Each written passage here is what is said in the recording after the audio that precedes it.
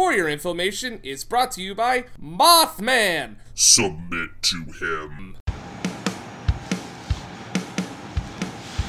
Ladies and gentlemen, live from coast to coast, we proudly present For Your Information with Zach and John.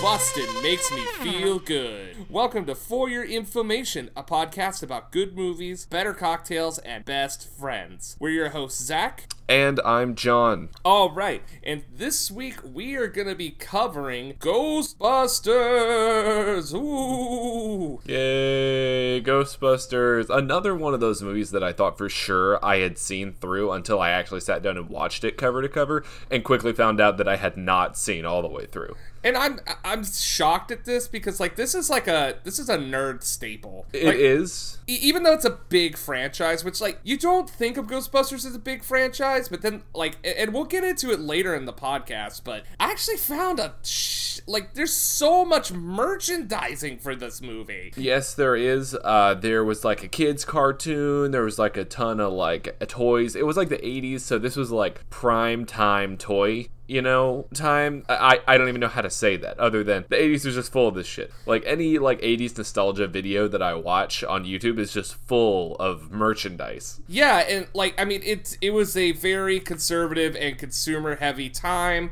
Even to the point in not to ruin Ghostbusters 2, but in Ghostbusters 2 they actually I guess some parent hires the Ghostbusters to come to her kid's birthday party, and they keep saying, who's the most powerful team in the world? And they keep going, He-Man! And that is because the He-Man toys actually outsold the Ghostbusters toys that Christmas. And they reference that in the movie? They reference that in the...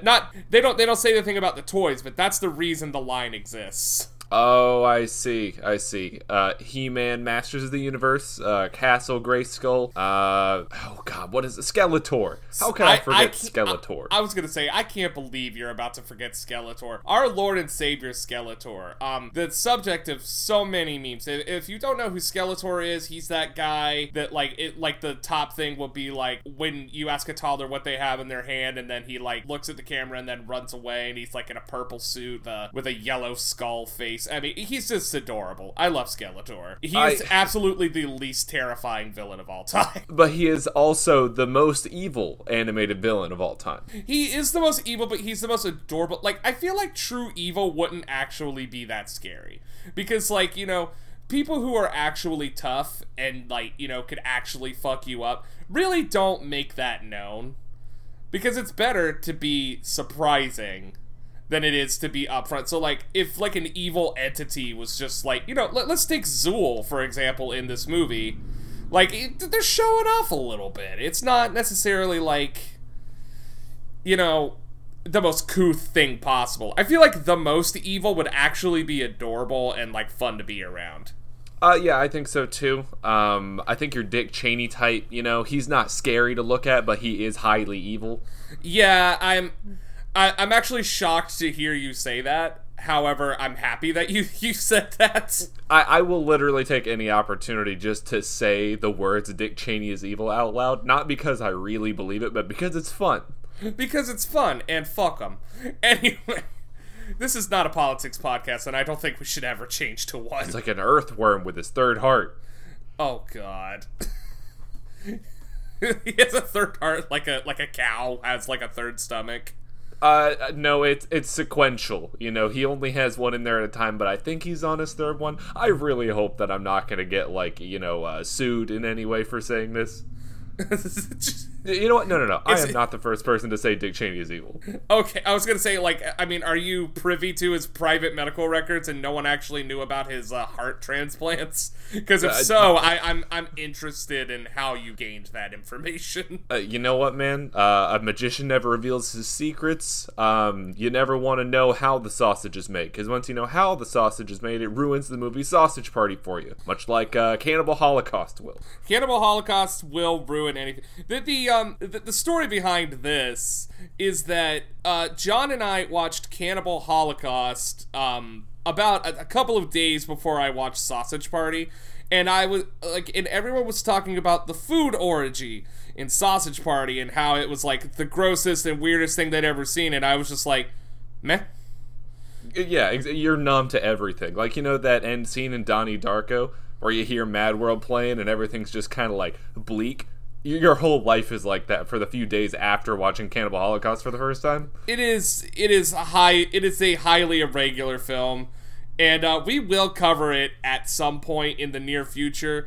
And let's save all the Cannibal Holocaust conversation for that day, because today it is time to talk about Ghostbusters. So John, after seeing the movie, like, so you said that you hadn't realized that you hadn't seen it cover to cover. Like, was this just because you had a working knowledge of the film? Was it, like, just because you knew the song? Like, what was it? Like, what made you feel like you'd seen it? I think it was some of all. So, I had seen parts of it. I had seen clips of it. I had probably, like, sat in a room and watched 40 minutes of it at one point. And, yes, I did have a working knowledge of it as well. Know who the characters were, know what the imagery is like, all that stuff, and it just comes together like, oh yeah, Ghostbusters, I remember Ghostbusters. But then, like, when you actually sit down and do it, you're like, nope, don't remember, like, 70% of this. So Did you remember the ghost blowjob? I knew it happened, and I had seen it from, like, a clip or something, but I had not just watched it. Right. It's the most ridiculous thing I've ever seen in a movie. Well, I mean, then again, we just talked about a food orgy. But, and Cannibal Holocaust. And Cannibal Holocaust. But, like, when I was a kid, I mean, I was like, what the fuck? How does that even work? And that was your first question as a kid watching this? How does it work?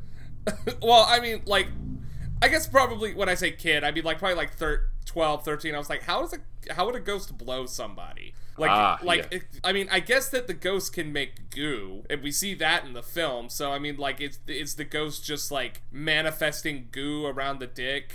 Like, I mean, like, I wonder how this works, and I kind of want to ask Dan Aykroyd at some point. It does demand that we ask some more questions. Maybe if we buy enough Skull vodka, Dan Aykroyd will talk to us about ghost blowjob. Yes, Crystal Skull brand vodka, owned by none other than Dan Aykroyd. Oh, God. It's Dan Aykroyd. I mean, this movie has Dan Aykroyd all over it, and we'll get to that as soon as possible. But in order to truly enjoy this episode, I'm gonna need a cocktail. So, John, what have you concocted? And it better be just as good as the Hi-C Ecto Cooler. I don't know what a Hi-C Ecto Cooler is. Motherfucker. I'm gonna get really mad in this episode. I can already feel it. That's why we do this. It's so that you can get mad at me. I understand, but it brings me no joy, son. It brings me no joy to punish you like this. Okay, so I did make a cocktail for this. It's called the Bustin' Cocktail. I know you already kind of used that joke, and we've already talked about the ghost blowjob once already, so I know that's kind of, like, already out there. And, you know, if I was smart, I would have done a variation on the blowjob, like, shooter, and I would have called it the Bustin' Cocktail, but I didn't do that, because fuck that. And also, I didn't put any marshmallow fluff in the cocktail, because I'm not a fucking heathen. Oh, God. People put marshmallow fluff into a cocktail? See, this is my problem with people. People think that, like, you need to put alcohol into, like, candy or something like that just to drink, just, like, get it down, and it's like, no, just fucking drink it. If you don't like the way it tastes, don't, like, fucking, you know, like, don't put it into other shit just to make yourself drink it. Just don't drink it. It's bad for you. Yeah, of course. And you're really just going to have a bad time trying to be like, oh man, this candy, these are so good, guys. It's not. Like vodka gummy bears, like if you like make those and you eat like 20 of them, you're going to feel like ass. Yeah, and you're going to have a giant hangover. The exception to this is Jell-O shots, because Jell-O shots are ingenious. Yes, because the horse hooves and the suffering of all of those animals that's inside of the gelatin makes you feel better. I have to not remind myself constantly that Jell-O's made out of horse hooves because I like Jell-O. And you also like horses, right? I mean, I respect horses, like they're here, and I think they've earned their place in like the world and the animal kingdom. They've been around for literally thousands of years. I don't see them going away anytime soon. They've done a good job as a species. So I don't really have a problem with them, per se. I guess if that's what you're asking. Look me in the eye and tell me you don't use hair and mane shampoo or tail and mane shampoo. I mean, what? You don't know about tail and mane shampoo? I do not. I think that's what it's called. It's literally a shampoo and conditioner that was developed for horses that also works for people, so you can use the same shampoo you use on your horse. All right. I'm gonna take a strong stance here, as I'm known to do. Horse people scare me. So I think that was the thing I was trying to skirt around with my whole horse thing, is that horse people need to go somewhere fucking else. Like, they need to live somewhere else because they're either too pure for this world or they're too weird for this world, and I can't determine which one it is. There's nothing wrong with horses, but loving a horse so much that, like, all you do is watch, like, Spirit, Stallion of the Cimarron, and Black Beauty, and, like, all you do is go to horse conventions, and you wear horse shirts, and you live on a farm just so you can have your horses. Like, fuck is wrong with you? Like, I mean, I like movies, but I wouldn't live in a movie theater. Actually, you know what? No, I would. But you can't do that. Like, I can't just own a movie theater just to live in it. So it's not fair that they can just, like, horses can be their thing and they can live their entire life around horses. Fuck you people. You know, as a matter of fact, now I hate you and horses. I'm gonna eat so much Jell-O today. Fuck you guys. Okay, I think retribution should not be served in a dish called Jell-O. Revenge is a dish not served lime-flavored full of horse hooves. That didn't work. But I prefer blueberry. You prefer blueberry gelatin? Not blueberry, blue raspberry gelatin. Does that have more horse hooves in it? I'll ask the grocery store when I go there, which one of these has the most horse hooves in it, and they're probably going to kick me out. But which one of these weighs more? I know it weighs more because of the collective suffering. And the manager of the Giant that I'm going to will probably be like, what are you actually mad about right now? Yeah, go home, Dick Cheney. Go home, Dick Cheney. I heard your fourth heart's coming in the mail. Oh, new hearts. Anyway, John, I've been incredibly rude. Please tell me about your cocktail. Okay. So it's called the Bustin' Cocktail, and it's pretty simple. Here's how you're gonna make it. You're gonna get shakers out, put some ice in them, and combine 1.5 ounces of lemon juice, 1.5 ounces of vodka. You can use Crystal Skull vodka if that's is it Crystal Skull or Crystal Head? I think it's Crystal Skull vodka, and it's actually not that good. It's kind of like Marilyn Manson's Absinthe. Like, is it absinthe? Is it vodka? Yes. Is it good? Called Mansynth? It is called Mansynth.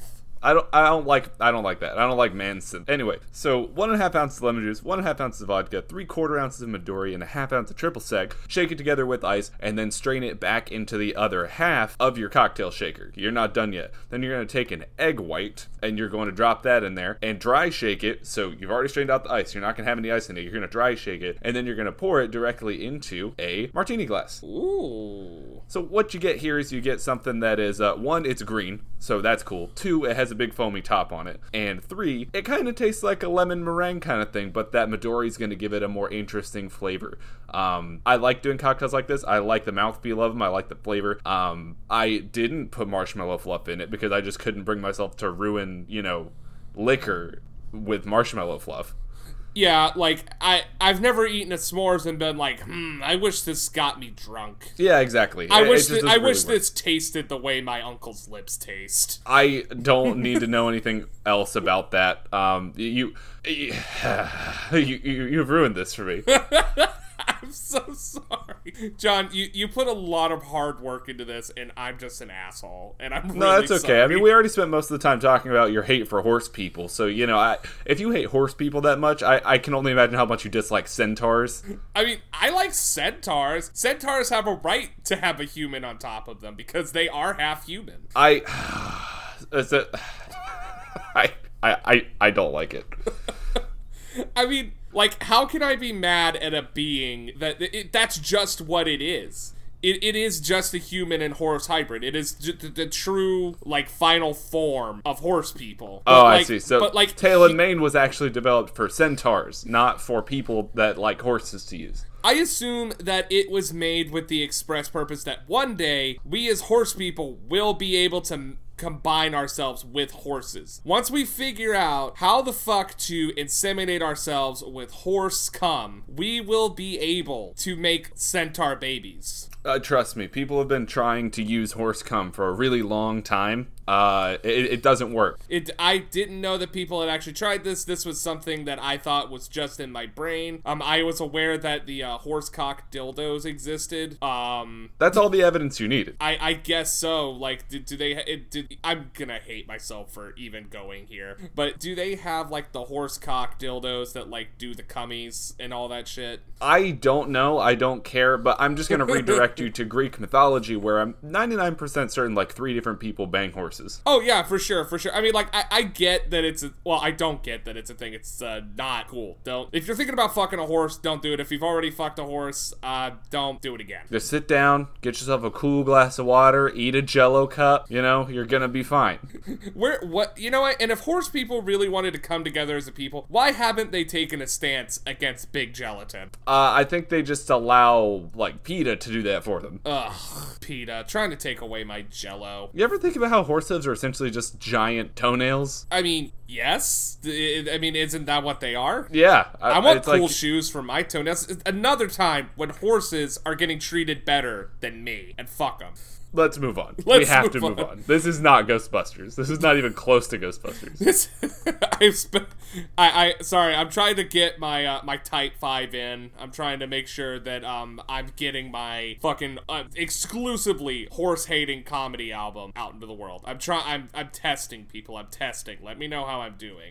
Okay. Alrighty, let's bring in a man that I know, and we some of you love him, some of us tolerate him. It's mostly on the tolerate side in this office that we only use for this part of the podcast. So everybody give a big hand and welcome Frank Synopsis, all the way from Central Park. Hey, it's me, Frank Synopsis, again, to bring you another movie review. It's a synopsis. It's in your name.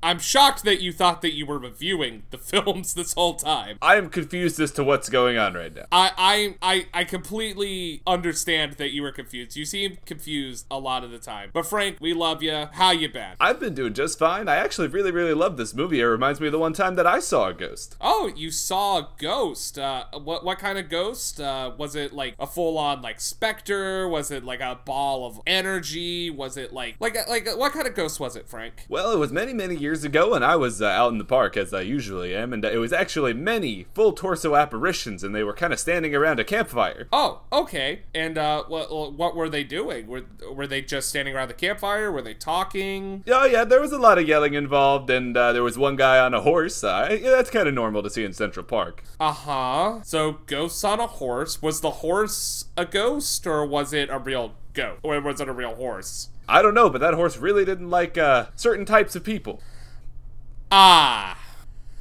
I think that for the purposes of this podcast, I cannot continue to let you tell you this story. Just know, Frank, that if you ever see something like that, you should call somebody. Namely the police. Do you have a cell phone, Frank? Nope. Okay, well, I'm sure there's still telephone booths in Central Park. There were the last time I was there, but granted, that was almost 10 years ago. Jesus Christ.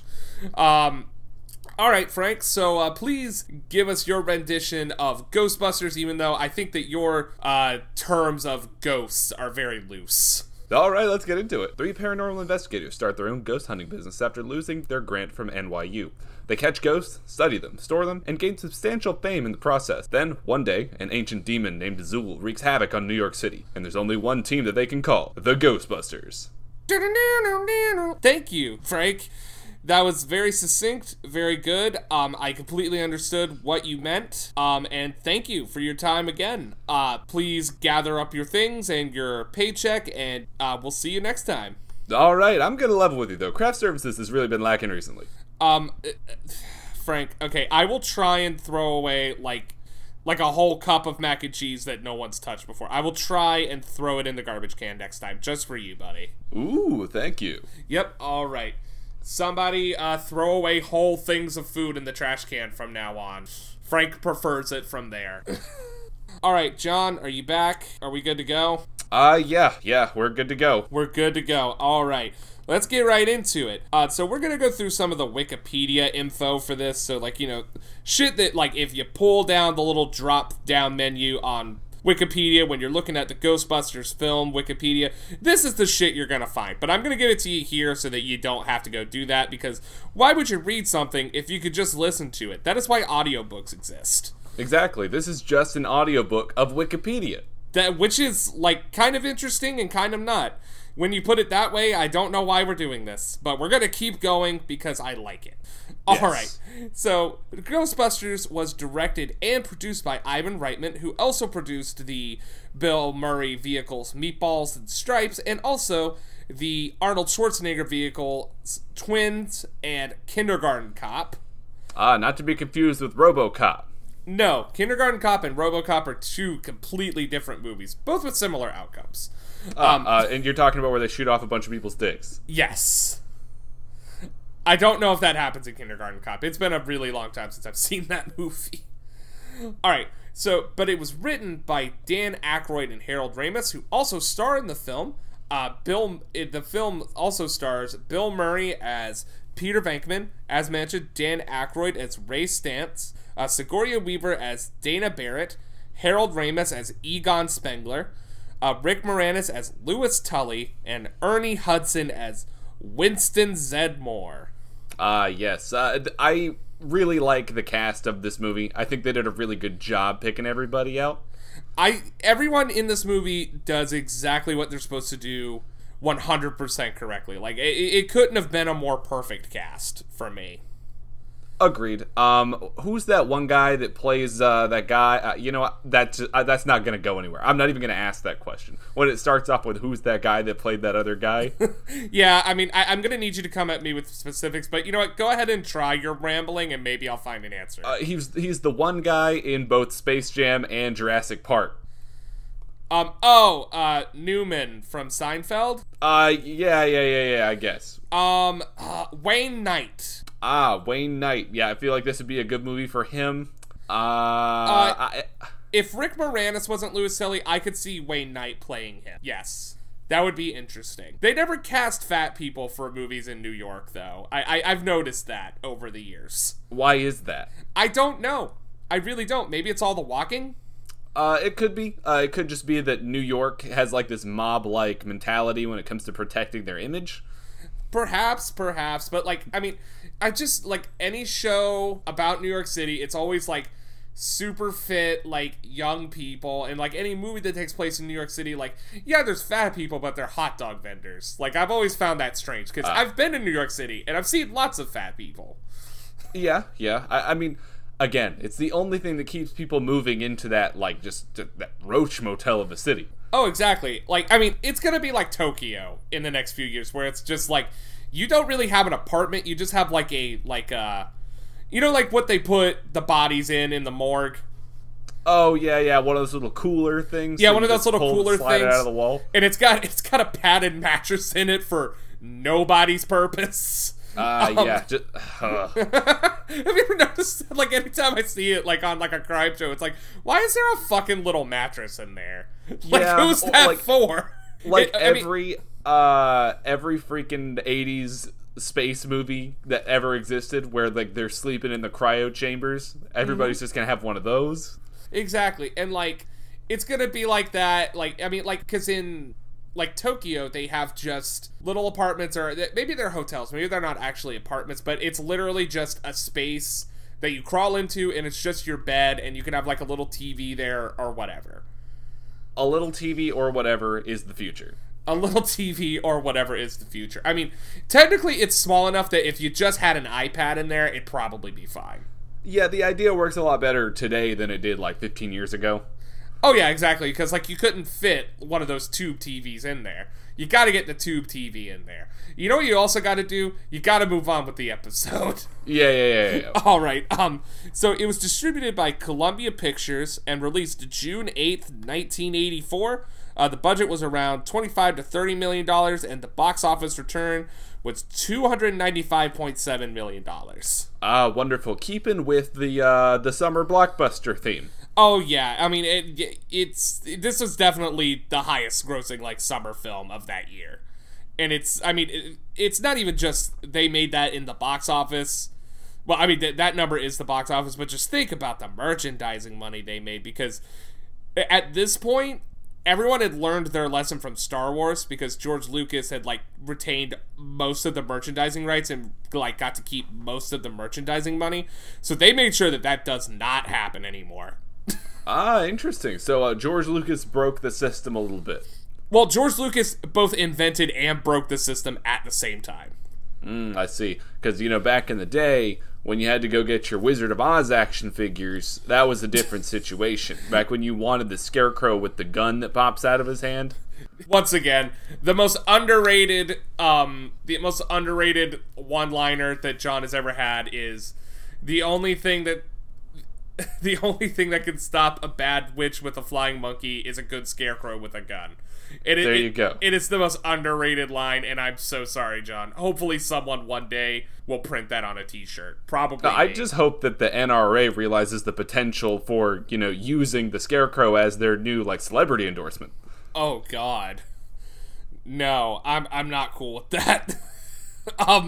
For many political reasons that we can't get into here. Because, once again, we are not a political podcast. But if you want us to be, we'll come up with some reasons. It's really gonna turn into me and John arguing and not talking about movies, and I'm gonna pick movies specifically to piss John off politically. Yes, and then March Madness is gonna roll around again, and things are gonna get really ugly. Yeah, so if you want us to hate each other, let us know down in the comments. Alright, so let's talk about the humble beginnings of Ghostbusters. So, Ghostbusters was actually born out of Dan Aykroyd's fascination with the paranormal. And if you didn't know, Dan Aykroyd, Saturday Night Live alum, multiple Emmy and Academy Award winner. He's been in a shit ton of stuff. He was one of the Blues Brothers. You know who Dan Aykroyd is. Yes, I do know who Dan Aykroyd is. Did you know that he is out of his goddamn mind? I did also know that. He is, I mean, don't get me wrong. I've seen ghosts. I believe in ghosts. I believe in aliens. I believe in cryptids. But I don't believe in them the way that Dan Aykroyd does. Yeah, Dan Aykroyd believes in them like some people believe in Jesus Christ. Yes, for Dan Aykroyd, it is absolutely 100% real. There's no, metaphorical shit with it. It is just fucking real. And if you don't believe it, then Dan Aykroyd wants nothing to do with you. And, I mean, he's gone on so many he's created so many shows about the paranormal. And he also has, like we mentioned before, the Crystal Skull vodka. Yes, which is beautiful. Which is just vodka in a cool bottle. Now, the bottle is cool. I would want to keep the bottle. I'm going to go off on a bit of a liquor tangent here because that is close enough to the movie and also to the core of the podcast. Okay. Don't spend more than, I'm going to say, $20 to $25 on a bottle of vodka. I mean, Crystal Skull vodka is $70. I mean, expensive. You're paying for the bottle, man. You are. And if you just want the bottle, that's cool. Go ahead and do that. Buy the vodka, you're going to drink the vodka, you keep the bottle. When you run out of vodka, just put some Taka in there, because I guarantee you're not going to tell the difference. See, I this is where I disagree with you. I think that you should spend more money on vodka than Taka. Because Taka it ruins anything you're trying to make with it. Then again, to me, vodka ruins any, cocktail, but I think that in the future, when we do episodes in person, because, actually, I haven't seen you in person since we started this podcast. Which is insane. Yeah.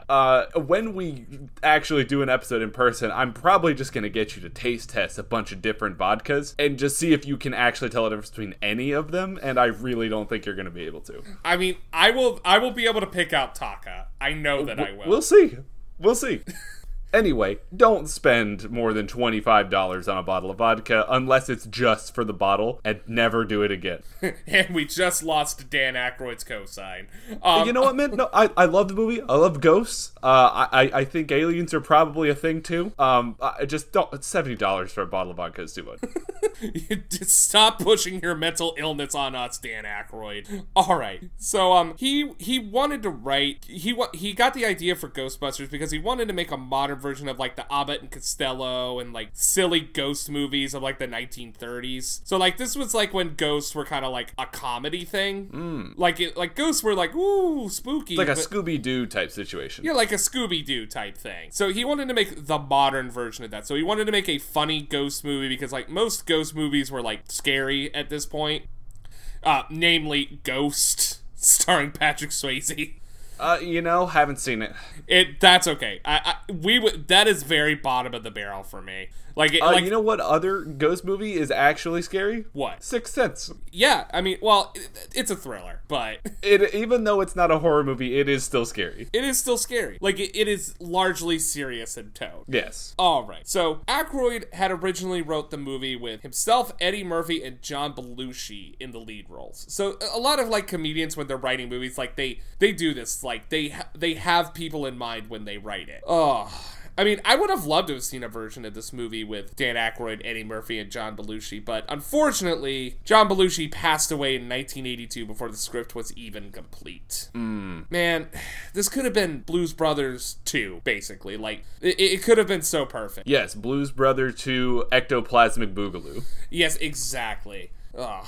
Man, I miss John Belushi. Even though I was never alive when John Belushi was alive. I miss that he didn't get to live out his career. Just same as Chris Farley. It's truly unfortunate. Yeah, John Candy as well. Yeah, John Candy.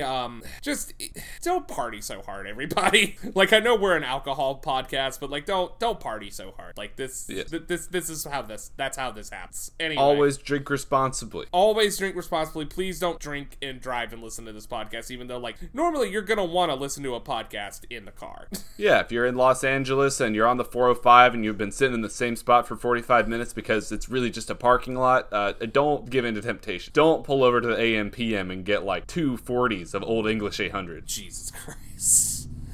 Alright, we have to move on. Alright, so with John Belushi passing away, the film kind of fell into a development hell, and Eddie Murphy became too busy. However, fellow Saturday Night Live alum Bill Murray agreed to star in the film, but he did not sign any contracts, as he is infamous for doing. So Bill Murray is very strange in the film world, whereas because he is Bill Murray, he is allowed to do things other people regularly would not get away with doing.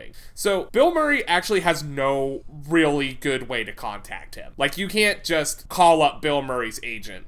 Bill Murray and his agent actually have secret numbers.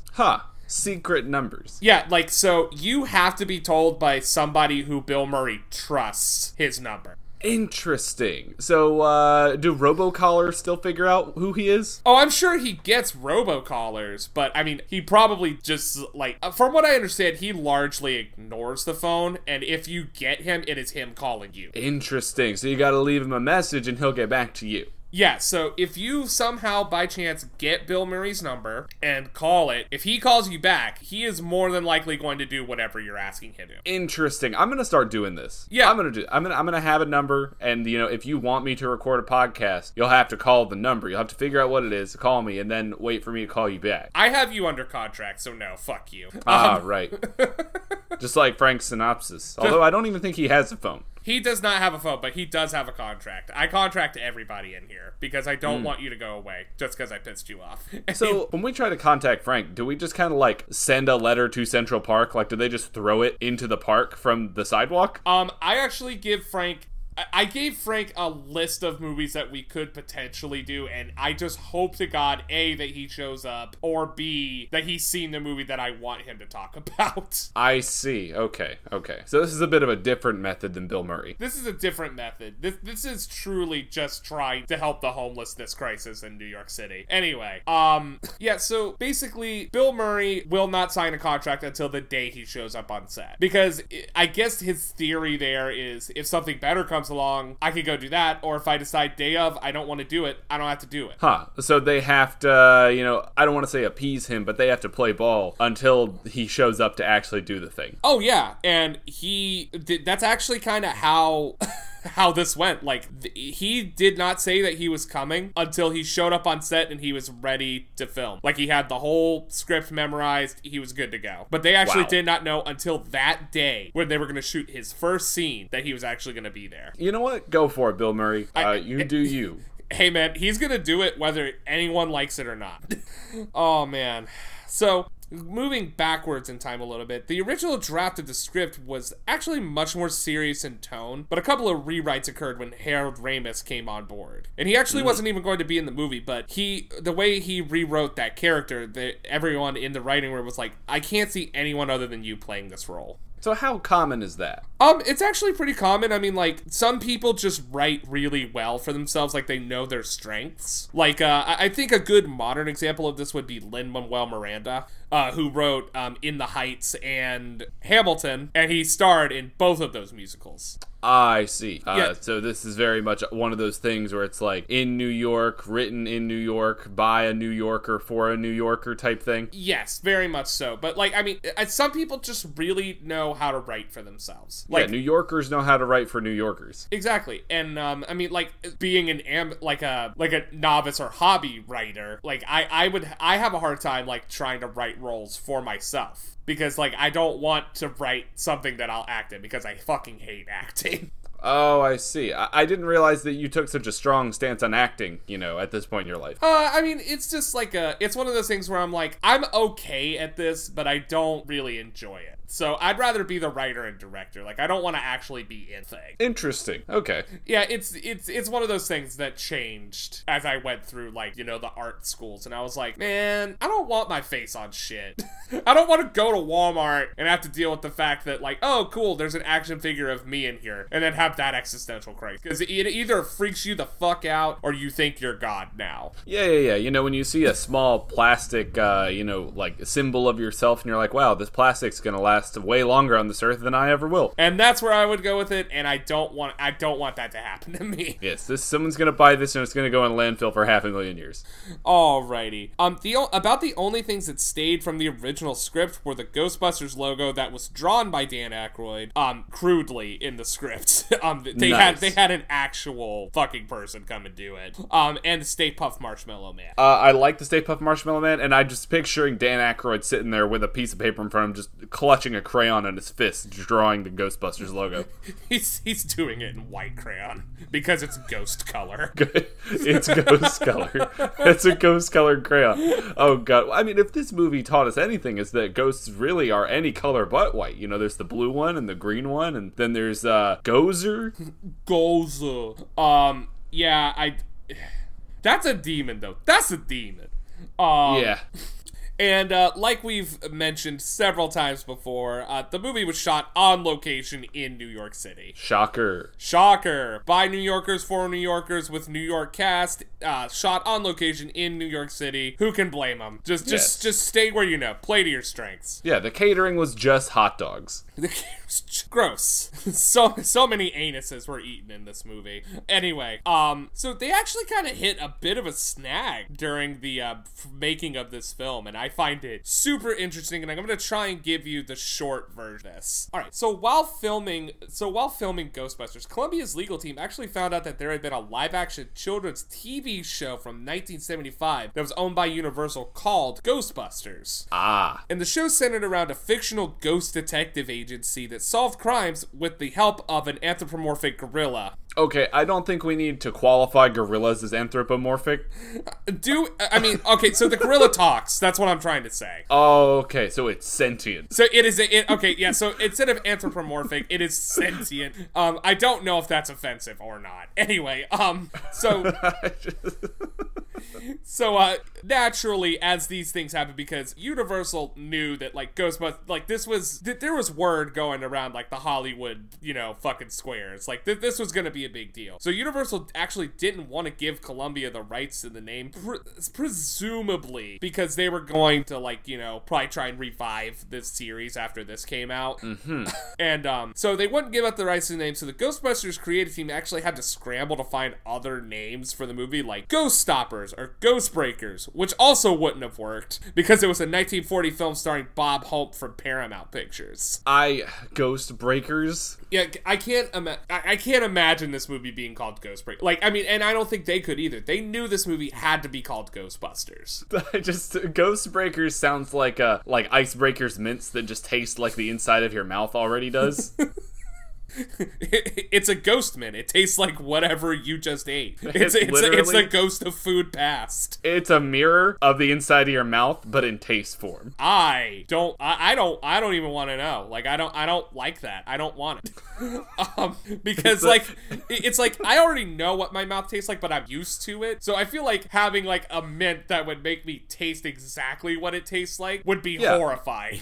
Yeah, it tastes the way that your kitchen smells after you cooked a bunch of stuff in there. Oh god, like I'm not a big meat eater. As a matter of fact, I haven't eaten beef in almost 15 years. Yes, the moral superiority police. I'm not. No. It's purely a taste thing. It is a taste and texture thing. I don't like it. I don't care that people eat cats. Yeah, when he goes to the barbecue grill, he brings a slab of Jell-O and puts that on the grill.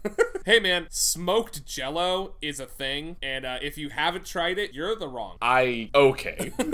I mean, if you fry Jell-O, it does become very meat-like in texture. Anyway, it's mostly water, so if you put it in a deep fryer, I think it's just gonna blow up. I mean, no, like that's ice. If you put ice in a deep fryer, it blows up. I don't think Jell-O would blow up. I think the purpose of Jell-O is to have the similar phenomenon making water a solid, but it does it without freezing it. I think you're correct. Anyway, where I was going with this is I don't like the way that like a kitchen smells after you make beef in it. It's a weird smell. I don't like it. Fuck it. Anyway, let's get right back into this incredibly interesting story I was telling you. I think it's interesting. If you don't think it's interesting, why are you listening? All right, so this whole legal battle kind of came to a head where they were filming the cheering crowd scene. So, like, when, like, the Ghostbusters are coming out and the crowd is like, Ghostbusters, yeah! We're in New York! By the way, I've actually seen the Ghostbusters firehouse. It still stands. Oh, does it really? Yep, it's in New York City, and it was cool. And I stood outside it, and I was like, Bill Murray was here once. And then I remembered, oh yeah, Bill Murray's probably been everywhere in this city. This isn't as interesting now. And then I continued walking. So when they were filming that, they were like, okay, we can't really have them scream Ghostbusters if we don't have the rights to the name. And basically, Dan Aykroyd and Harold Ramis said, fuck it, we'll fix it in post and just let them scream Ghostbusters. Nice. That's the type of attitude that made this place great. And by this place, I mean probably just New York City. Yeah, it is very fuck it, we'll fix it in post kind of city. Yes, that's. I'm looking at you, Bloomberg. Oh, I'm looking Michael at you, Bloomberg. whoever their mayor is now. I can't remember who their mayor is right now. I really don't care enough. I think it's De Blasio. Oh, it is De Blasio, isn't it? Yeah, it is De Blasio. Sorry, I had to think. I was like, when was the last time I watched Saturday Night Live? They probably said the name. Oh, De Blasio. Yep. Okay, that's it. Yes. All right. So, Universal not very happy about this. So just legal battles ensue.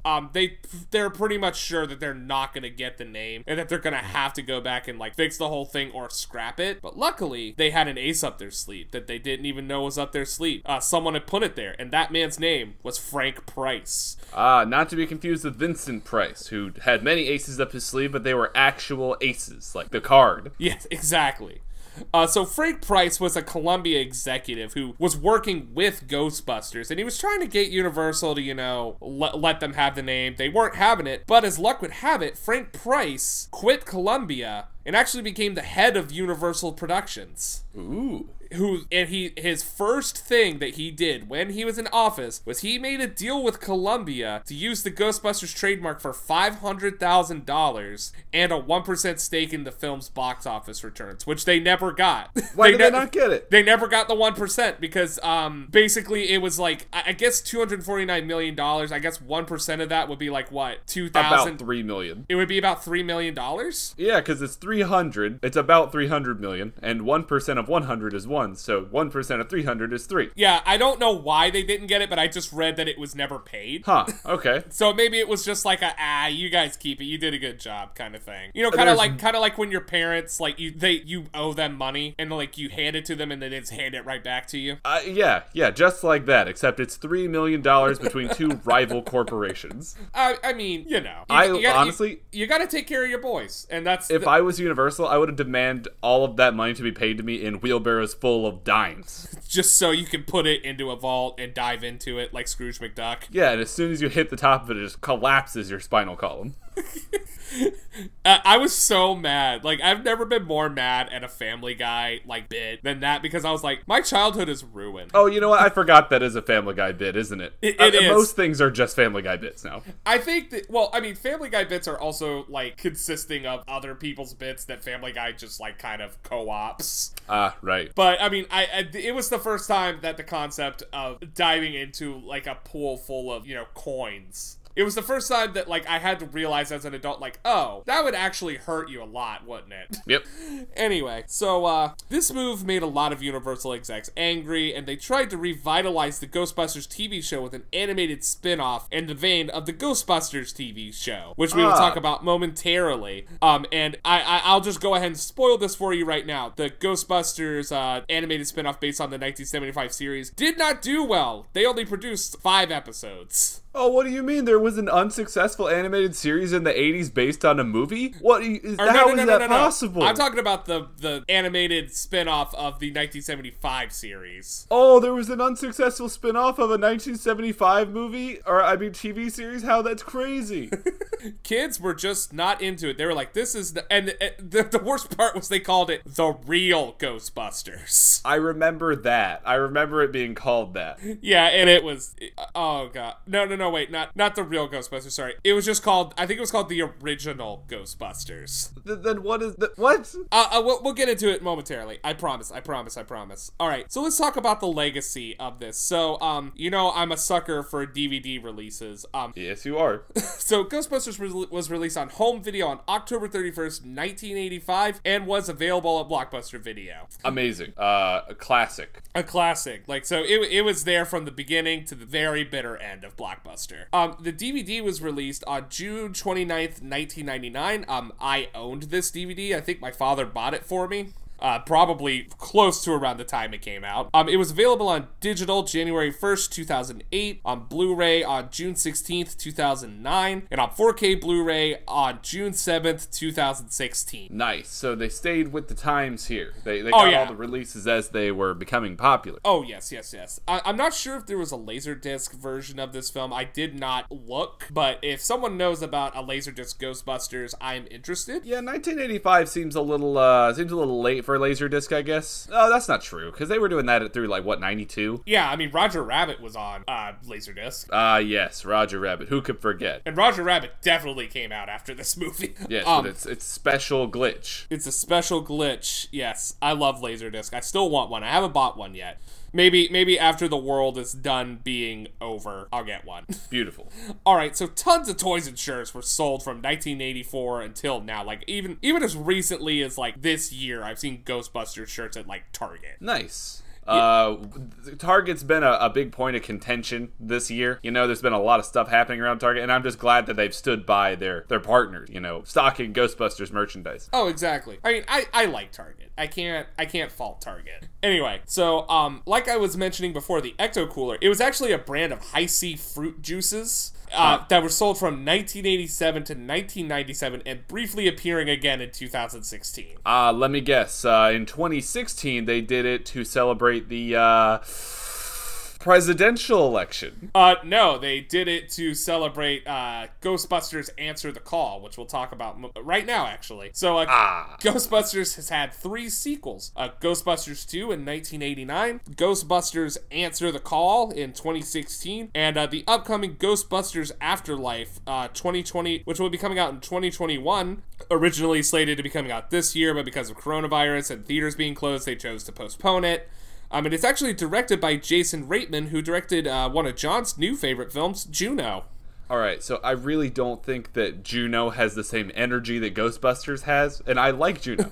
I think it's a good movie. I don't think that the Juno vibe can really be applied to Ghostbusters. We don't know yet. It also stars Finn Wolfhard from Stranger Things. Oh, okay, that'll be interesting. What, is he gonna play Rick Moranis' character? No, it is not. It's not like it's not a remake. It is a reboot. Oh, another reboot. Yeah. So Ghostbusters Answer the Call was also a reboot. Oh, what do you mean the last reboot didn't work?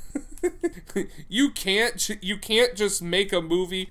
You can't just make the same movie again with a female cast and try and make it like a feminist statement, but then you have a male director, a male writer, mostly male crew, mostly male cast, other than the female cast. Why didn't it work? It's almost like it was a cash grab. It's almost like it was. Just so everyone knows, we stand by feminism, and we agree that more females need to be given more roles in the film industry. This just wasn't it. Yes. When you just slide it on top of people like a wet blanket, and you're like, this will keep you nice and warm. I didn't ask for that. And as a matter of fact, this is just feathers sewn together. It's so good for you. It make you feel good. No, it doesn't. As a matter of fact, this is horrible. Yeah. There's a lot wrong with Ghostbusters Answer the Call. However, it features potentially the last cameo that Ozzy Osbourne will ever do in a movie, so for that it'll forever be a special place in my heart. However, the ghosts in that movie look exactly the same as the CG and fucking this live action Scooby-Doo movie, and it's horrid. Oh, Jesus. And I'm like, this movie is 16 years older than that movie. How is this possible? Anyway, maybe we'll cover Ghostbusters Answer the Call at some point, just so I think we're gonna have to. Yeah, as a follow-up. So we'll get there. We'll get there eventually. For now, let's talk about the original Ghostbusters. Let's talk about my happy place. So Ghostbusters had 3 animated television series: The Real Ghostbusters from 1986 to 1991, Extreme Ghostbusters in 1997, which I remember vividly, and a new one called Ghostbusters Ecto-Force, which should be coming out at some point soon. Yeah, this is gonna be the one that does the animated ghost blowjob. It's the heavy metal of Ghostbusters animated series. Which, have you seen Heavy Metal, John? No, I haven't. I've seen Metalocalypse. Similar. Heavy Metal is a very stupid, very Gen X boomer movie, but it's entertaining, at least, I guess. You mean there's a stupid boomer movie? What? There's a stupid boomer movie? Good God.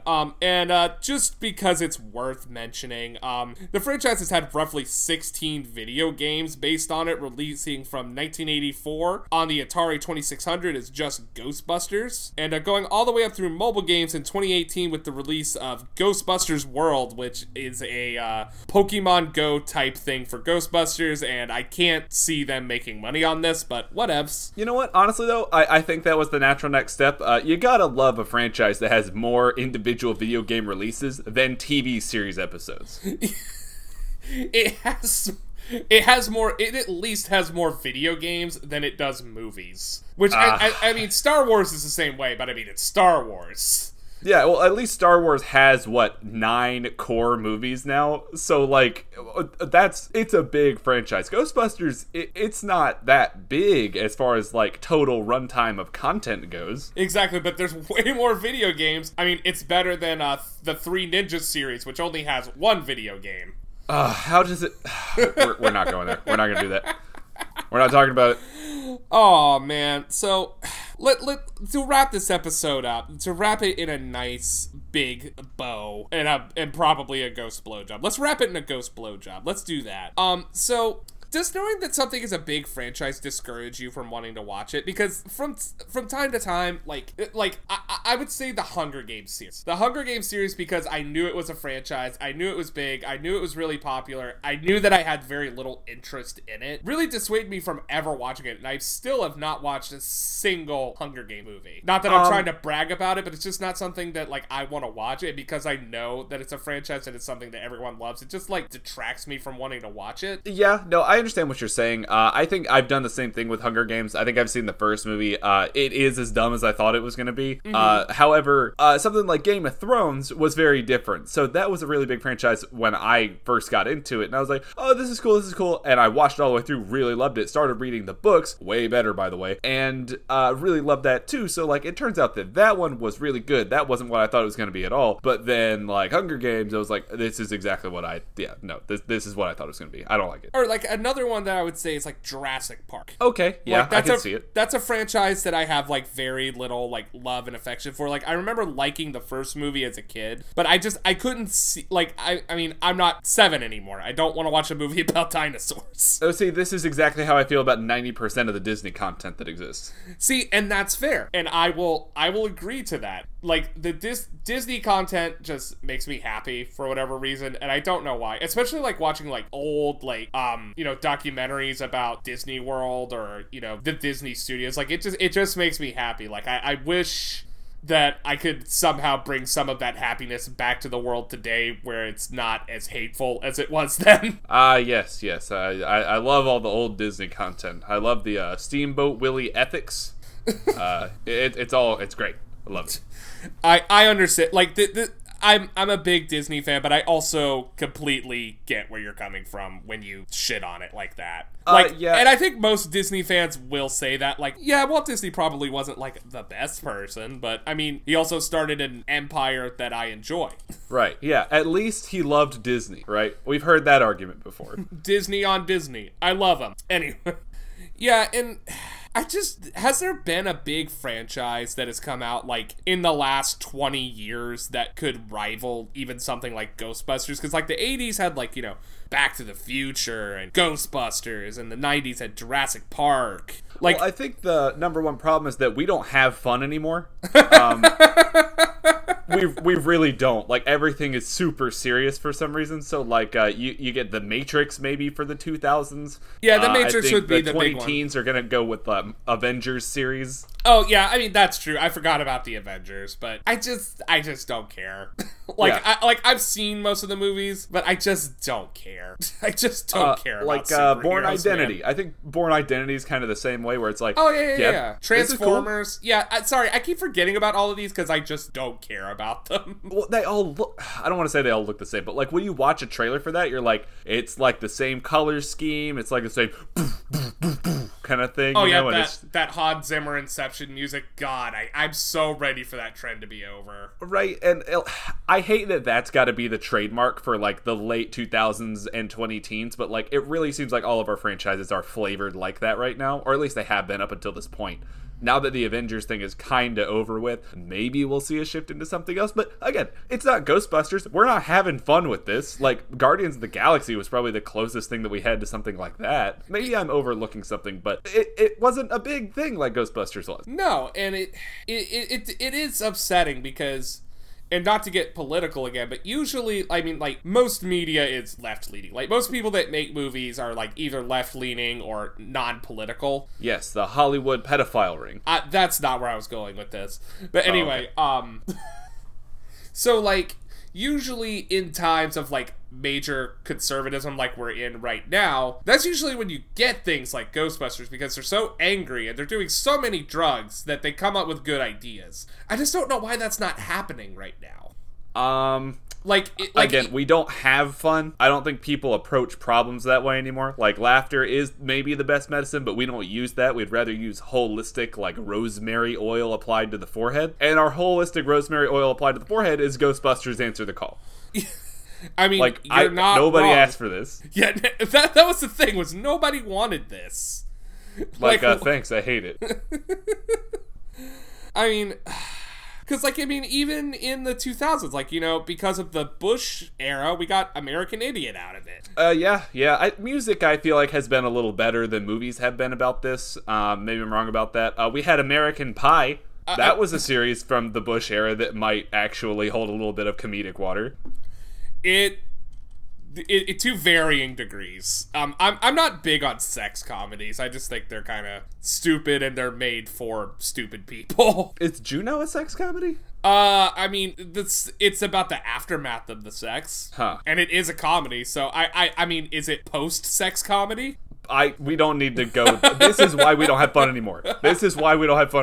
We must find a label to put on this. Yes. Anyway, oh man, I mean, I think that's gonna put a wrap on Ghostbusters. It's a movie that I look fondly from childhood, and it still holds up today. I can't find anything wholly offensive in the movie, so I think it's still a good one. I'm waiting for someone to find something offensive in it. I'm gonna go out on a limb and say Bill Murray and the way his character approaches like Sigourney Weaver's character is a little misogynistic. But I think that's true. I didn't. It's think played about for that. laughs, and it's written into the character, and there are certain redeeming qualities to it. Don't be a creep. He's a little bit of a creep, but it's funny. Yeah, and that doesn't make it cool, but it does make it entertaining to watch. He shouldn't have come to her work. No, yeah, he does some weird shit. Don't do that. Don't make this your... I forgot about that. The way that he approaches her character is problematic. I forgot about that. Sorry. But she also is a strong female character and handles it well. Well, she should have called the police, but yeah, not she the did Ghostbusters. not. Who are you gonna call? Fucking 911. 911. Who ghostbusts the Ghostbusters? Literally the EPA. They tried. They tried to hold them down, so now we have to get the cops involved. Anyway... So that's going to do it for this week. For Your Information, I'm Zach. And I'm John. Make sure you watch a new movie this week. I know you're probably running out of shit to watch, but I promise you, there's thousands of them. Go find them. And if you're having trouble finding a movie and you need something to do, go give us a 5-star review on Apple Podcasts. That'll get people more involved in this little shit dick that we have going on. And like us on Facebook, because you can. It's a thing you can do, and it's fun. All right, guys. See you later. Do you think food wants to be eaten? I think I would refer you to the movie Sausage Party, and the answer is yes until it happens.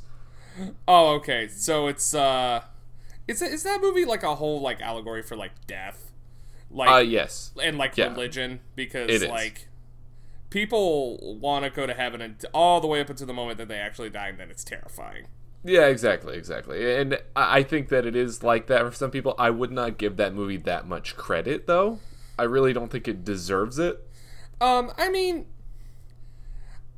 I don't think it does either. I think that it was a lot of hype. There's a lot of hype around it, and I wanted it to be better than it was, but I also, like, I watched it again pretty recently, like maybe like a year ago, and I had a smaller expectation for it because my expectations were so high the first time, and then I was disappointed. Then when I watched it a second time, I was like, you know what? That wasn't as bad as I thought because I went in with no expectation. Yeah, but any movie that has a food orgy should probably be, like, set aside a little bit. You know what I mean? What do you mean? I mean, like, it's never been done before. I mean, they definitely went into uncharted territory. Like, I mean, you're right. They're pushing the envelope with this food orgy. Mm-hmm. Don't play with your food, kids. So realistically, like, how mad can you be at that movie? I can be really mad. Like, whether it's founded or not, it's different. But, no, I think it's pretty founded to be upset about the food orgy. I mean, I think I laughed the hardest at that because it was just the most ridiculous thing that I'd ever seen in my entire life.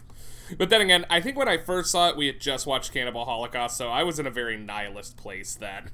Yeah, that'll do it. Cannibal Holocaust will put a damper on, your interpretation of Sausage Party. I don't think that should be your complete takeaway from Cannibal Holocaust, but, man, this movie's gonna ruin, adult animated comedies for me. That is a weird transition. Are you, by chance, a serial killer? It will do that, though. It do be like that. It do be.